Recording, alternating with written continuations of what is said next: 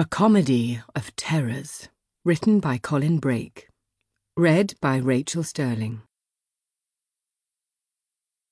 "Doctor, could you know I landed the TARDIS somewhere friendly for a change?" said the handsome young Scot, dressed in a grey turtleneck and a tartan kilt. A much smaller, elfin-faced girl with her dark hair in a neat bob stood beside him. Both had their hands held up in a gesture of surrender. A third figure stumbled through the doors of the TARDIS behind them to join them in the brightly lit spaceship corridor. He was a man of indeterminate age, in a battered frock coat and shapeless checkered trousers. "Oh dear," the doctor muttered as soon as he saw what was going on. A uniformed official stood in their path, accompanied by a pair of armed guards whose weapons were pointed directly at them. The doctor copied his friends and raised his hands in the air, palms facing out. "This is a secure area," stated the official. "Who are you and how'd you get in here?" A metallic badge on his chest labelled him Security Commander Barwell. "Well, Commander Barwell," the doctor began, thinking as fast as he could. "As a matter of fact, we are—" "With me, of course," said a new voice from further down the corridor. The guard stood aside as the speaker joined them. She was a tall humanoid with a wide face and a wide body to match. She wore a bright red jacket, yellow trousers, and a blue and white striped shirt. Zoe thought she looked like someone who'd got dressed in the dark. "Mrs. Butlins?" Commander Barwell asked. "They're obviously the actors I sent for from the agency," explained the woman, beaming. "I see, madam. In that case, we will bid you good day, as we have duties to perform," replied the commander, and he left, taking the guards with him. "I'm Billy Butlins," said the woman, firmly shaking hands with the doctor, Zoe and Jamie. "No doubt you were told to report to me. You are the agency actors, I presume? I wasn't expecting you quite so soon, but it's no bad thing you are here. It'll give you more time to study the scripts." "Agency actors? Scripts?" said Jamie, looking confused. "We prefer the term performers," the doctor said quickly, speaking over him. "Excellent!" The woman's smile widened. "We are a small company, and we all need to be multi-talented if we're to pull off this performance." "Performance?" Zoe looked equally puzzled. "Oh, didn't the agency tell you? In honour of the festive season," Mrs. Butlins continued, "and to mark Princess Triana's visit to the planet Luxona, we will present Mr. William Shakespeare's classic pantomime, Much Ado About a Beanstalk." Then, as if to punctuate her grand announcement, she broke wind. Jamie wafted a hand in front of his nose as an awful smell filled the air. "We can't wait," muttered the doctor, coughing slightly. "Here are your scripts." Mrs. Butlins reached into a handbag and produced one for each of them. As she handed them out, she let off another foul-smelling trump. "What's with all the farts?" muttered Jamie. "What's that?" asked Mrs. Butlins sharply. "Parts, Mrs. Butlins," the doctor interjected. "My friend Jamie was wondering which parts he might get." "You're professionals. I'm sure you can sort that out amongst yourselves. We'll rehearse when we reach Luxona," said Mrs. Butlins, walking off. Jamie glared at the doctor. "Actors," he complained. "What have you got us into now, doctor?"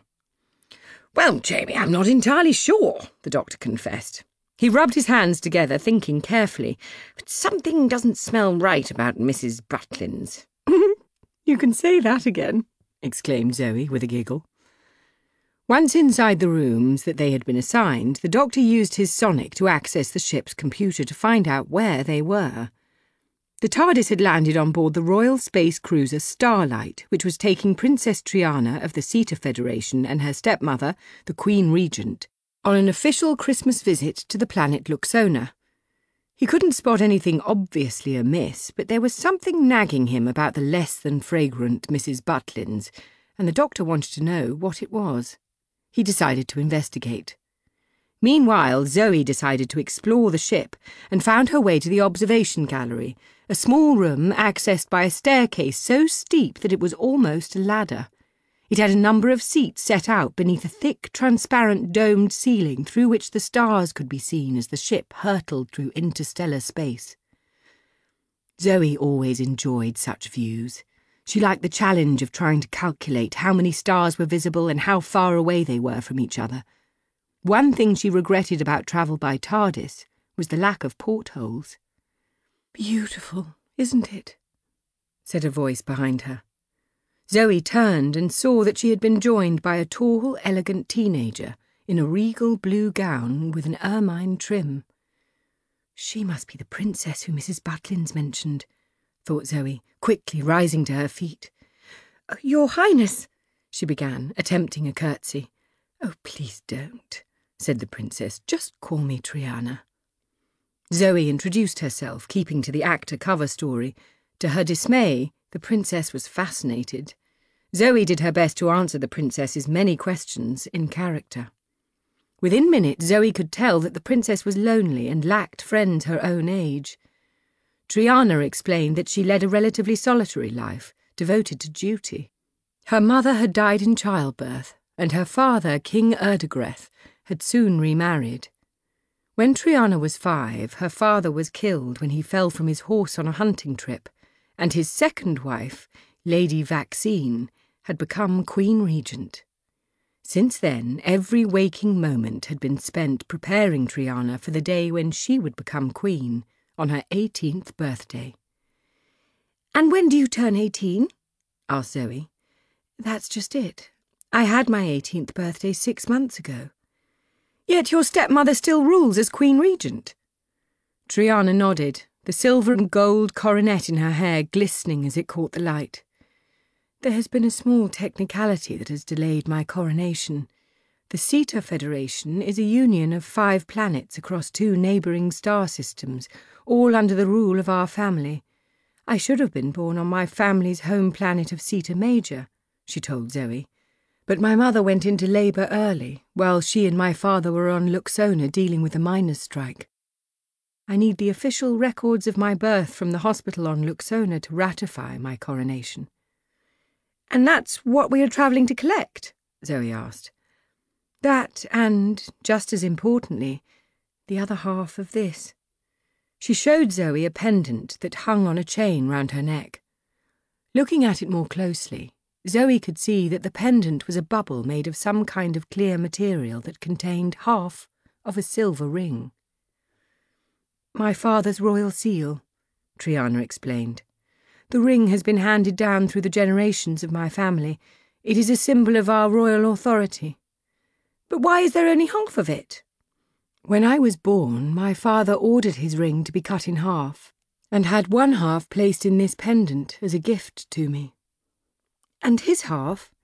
"In a matching pendant, which he wore from that day on until he died." "I'm sorry," said Zoe. "Don't be. I hardly knew him, and from what I've heard, I'm not sure I would have liked him. After the Luxonian rebellion 25 years ago, he made them pay a terrible price.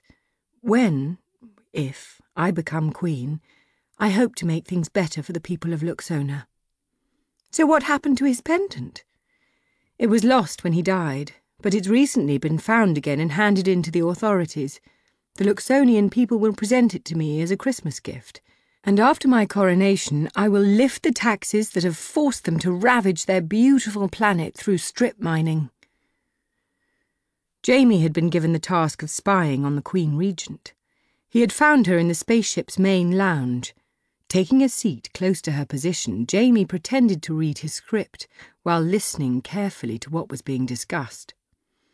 The Lady Vaccine was a tall, thin woman, dressed in a stylish but practical 2-piece suit. She had watchful, deep blue eyes, thin lips, and high cheekbones. One of her retinue, a terrified-looking man with sweat beading his forehead and a slight twitch in one eye, approached her nervously. My lady," began the man, "there is news from Luxona." Vaccine fixed him with her steely gaze. "What news?" she asked. "It's reported that the birth records and the other half of your late husband's ring have been mislaid," he stammered. Jamie felt sorry for the man. It was clear he was expecting the Queen Regent to be furious. To Jamie's surprise, however, Vaccine didn't seem particularly concerned. "And?" she said dismissively. Unfortunately, ma'am, there are many on Luxona who remember the rule of your late husband with little affection, continued the man. They may be behind this theft. There are many on Luxona who bear no love for us, Vaccine said simply. Indeed. They claim the mining operations ordered in the aftermath of the rebellion have taken a high toll on the Luxonian ecosystem. They paid the price for their disloyalty, said Vaccine coolly. For 20 years, the man added under his breath. Tell Commander Barwell to double his patrols and to be prepared for a hostile reception, ordered Vaccine, and have someone inform my stepdaughter that there might yet be a further delay before she can become queen. The messenger bowed formally, almost scraping his head on the floor before righting himself and hurrying away. Jamie watched him go before he realised with a shock that the Queen Regent was also now on her feet and walking directly towards him. Quickly he turned his eyes to his script. Suddenly the pages were pulled out of his hand, turned upside down, then thrust back at him. I always find it easier to read when the words are the right way up, said Vaccine as she walked away. Don't you? The doctor had located Billy Butlin's cabin. Checking that he wasn't being watched, he used his sonic screwdriver to open the door, then slipped inside. He began to search the room, but had hardly started when suddenly the door flew open and the enormous bulk of the director filled the doorframe. "Ah, there you are," said the doctor, thinking on his feet. "I wondered where you'd got to." "How did you get in here?" demanded Mrs. Butlin suspiciously. "Oh, the door was open," replied the doctor. "You must have left it ajar when you went out." Ignoring the frown that threatened to split Mrs. Butlin's forehead, the doctor went on. "I wanted to speak to you about—" The doctor racked his brains desperately. Then inspiration hit him. "About the script." "The script? It's a delight," exclaimed the doctor. "I take it the adaptation is your own?" "Why, yes," said Mrs. Butlins, clearly flattered. "I know they say you can't improve on Shakespeare, but, like I said to young William once, there's always another draft to be had." "You met Shakespeare?" said the director, looking puzzled. "Once or twice," the doctor replied. "How exciting!" Mrs. Butlin said, clearly impressed. "Actually, I helped him out with some of his plays," said the doctor with mock modesty. "Really? Which ones?" Mrs. Butlins asked. The doctor feigned a poor memory. "Well, there was that one, set in Scotland with the 3 witches. Macbeth! You must mean the tragedy of Macbeth." "Yes, that's the one." The doctor looked carefully at Mrs. Butlins, a hint of triumph in his eyes. "But we can't stand round chatting shop all day, can we? I've got lines to learn. See you later."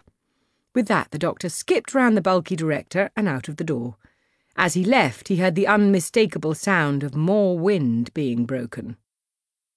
"So I have to dress up as a boy, and you dress up as a woman?"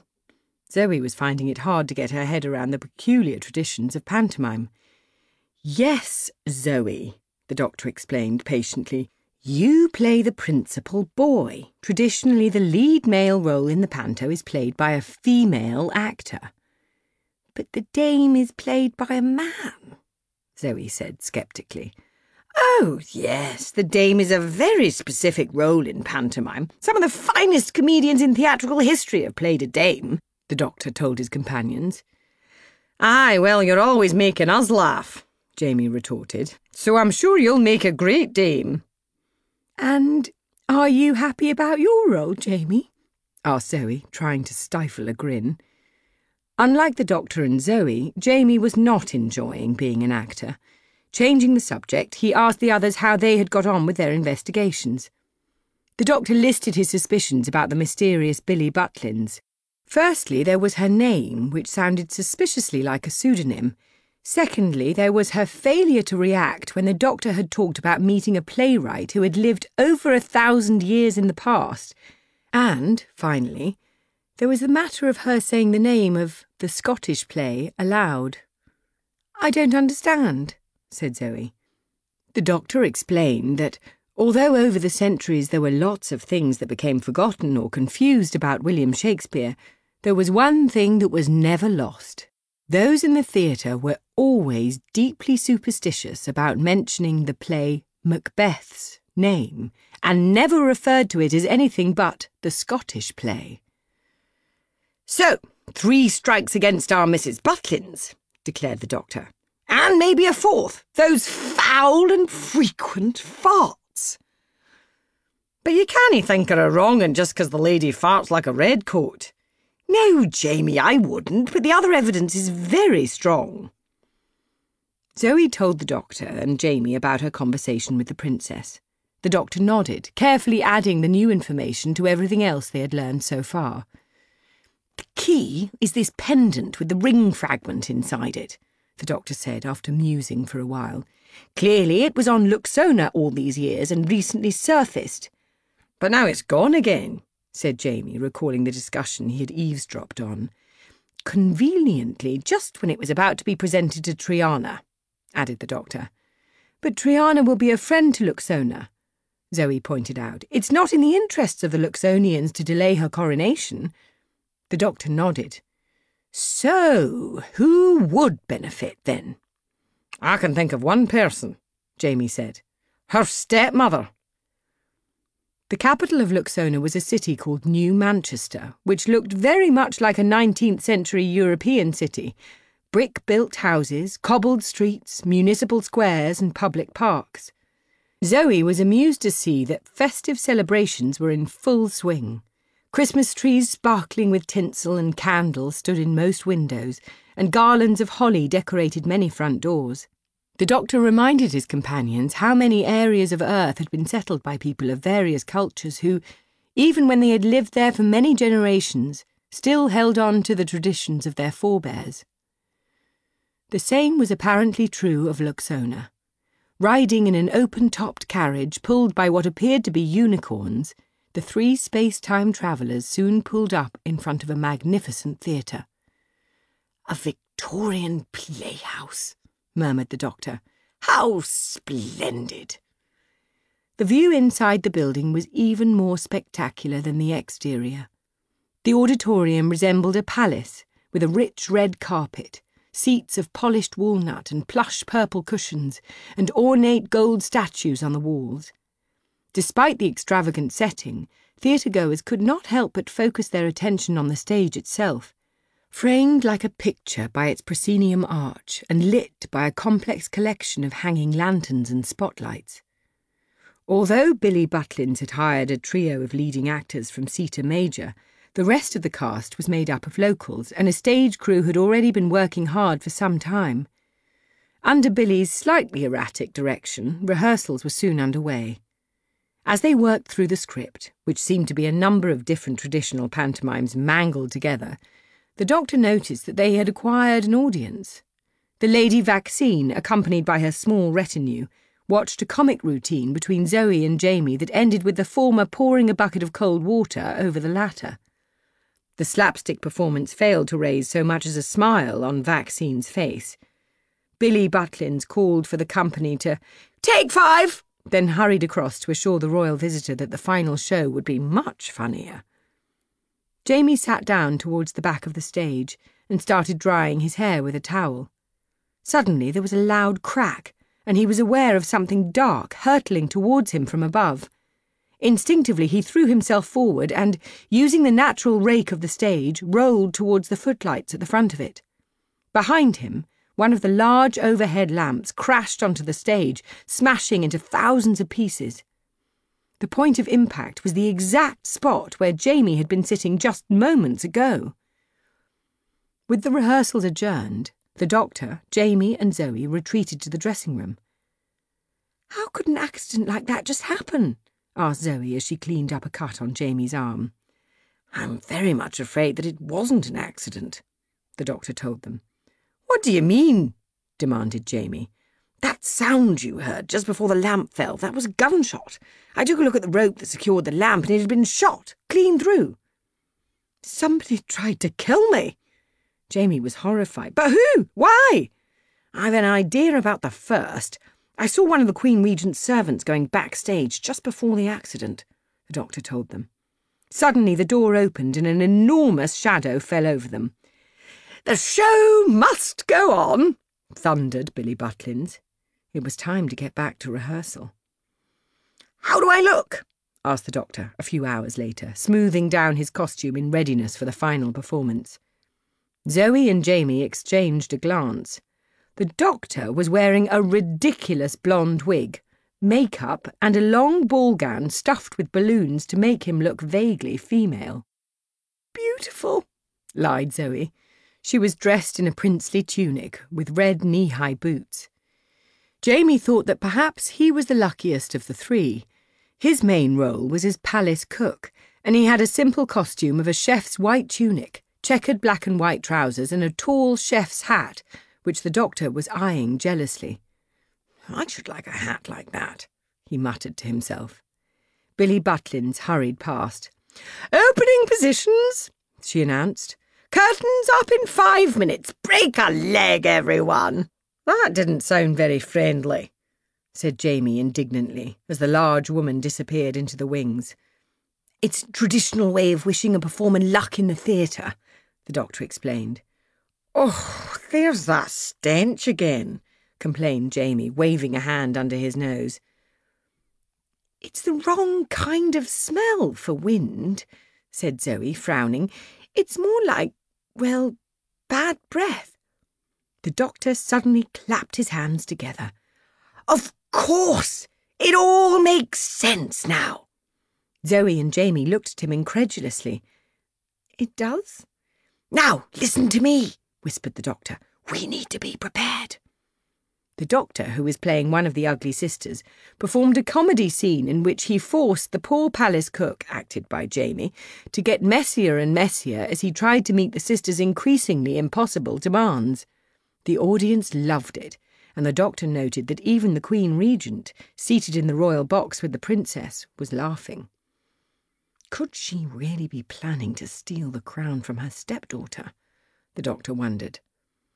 The scene completed, the performers made their exits, Jamie to one side of the stage and the doctor into the wings on the other side. The production's costume supervisor, a cheerful blue Luxonian called Maynard, was there to meet the doctor, who had a costume change before his next scene. However, instead of handing the doctor his new dress, Maynard looked around nervously, then beckoned the doctor into an alcove. "I need to show you something," he began, then stopped himself, seeing someone over the doctor's shoulder. The doctor turned and saw Billy Butlins in the opposite wings, watching them carefully. "Can't speak here," muttered Maynard. "Meet me in your dressing room at the interval. I'll explain everything, but hold on to this for safekeeping." The Luxonian pressed something into the doctor's hand and hurried off. The doctor looked down and saw that he had been given a golden egg, one of the props that featured in the finale of the show. He popped it in his pocket. 20 minutes later, the curtain came down for the interval. The doctor found Zoe and Jamie and told them about his mysterious encounter with Maynard.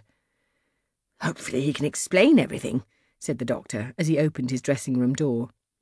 Inside, though, they found the poor Luxonian lying prone on the floor, with Billy Butlins standing over him. Billy turned towards them, her face a picture of anger. "When I say run," began the doctor. "We know the drill," said Jamie, cutting him short. Not taking their eyes off the director, the trio started to back towards the door. "What's she doing?" asked Zoe. Billy Butlins had reached up to her forehead. She then began to unzip it. A shaft of light burst from a slit that opened up under her hairline and, impossibly, a massive green alien with jet black eyes emerged from within the human skin of Billy Butlins. "Ah! It's as I guessed! She's a Raxacoricofallapatorian," said the doctor. "A what?" asked Jamie. "I'll tell you later," replied the doctor, yanking off the pantomime dress so it wouldn't impede his escape. "Run!" They ran. The terrifying green monster lumbered after them, moving with surprising speed for a creature of its size. The three skidded onto the stage just as the curtain was rising for the final act. They came to a halt, slightly surprised to find the audience clapping their arrival. They looked for their pursuer, but there was no sign of the alien. "We're being chased," Zoe told the audience. "Has anyone seen a big green alien?" "It's behind you!" shouted someone in the crowd, thinking this was part of the show. Jamie spun round, but there was no one there. "No! It's behind you, Princess!" shouted the doctor, pointing towards the royal box. The alien had just appeared at the back of the box, one claw pointing directly at Princess Triana. "Be careful!" warned the doctor. "She may have poisoned darts in her claws." But even as he spoke, something shot out of the end of the alien's claw. Before anyone else could move, the Queen Regent had thrown herself in front of her stepdaughter. Jamie was already using the carved decorations and drapes to climb up to the balcony. As he dropped into the royal box, he found the alien gone and Vaccine lying in the arms of her stepdaughter. "She saved my life," said Triana in disbelief. "Please, protect the princess," whispered Vaccine, her eyelids fluttering. "We will," promised Jamie, then added, "I'm sorry we doubted you." Down on the stage, the green monster suddenly reappeared before the doctor and Zoe. "You've ruined my plans!" screamed the alien.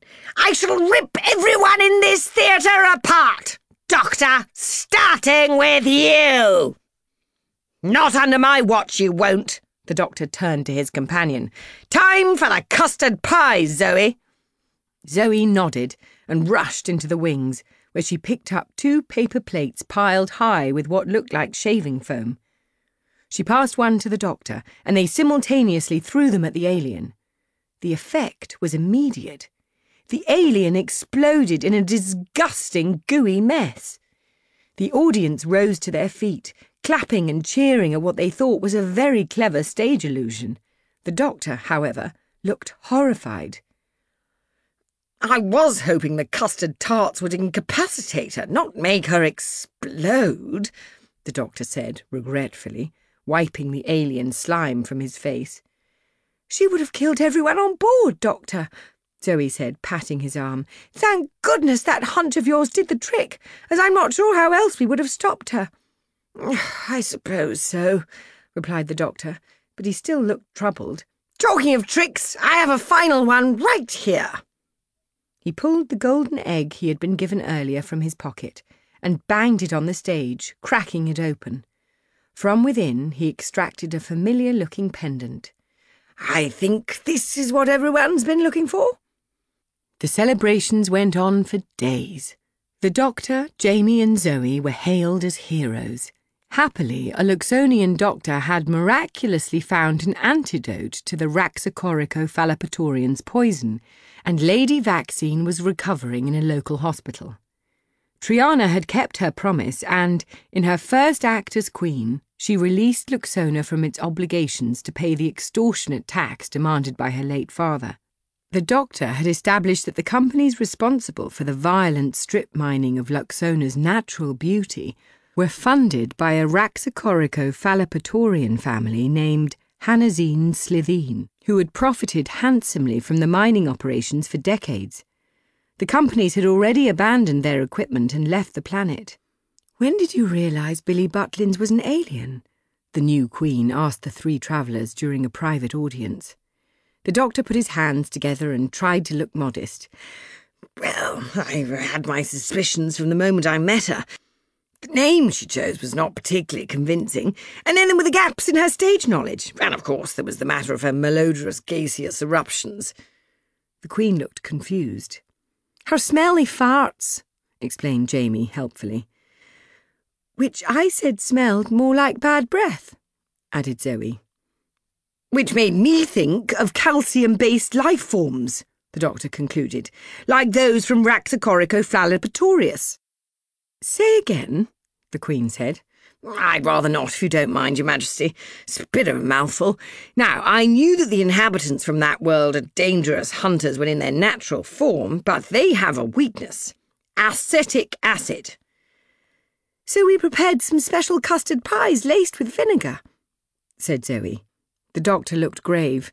Unfortunately, we rather overdid it. I really didn't intend to blow her up.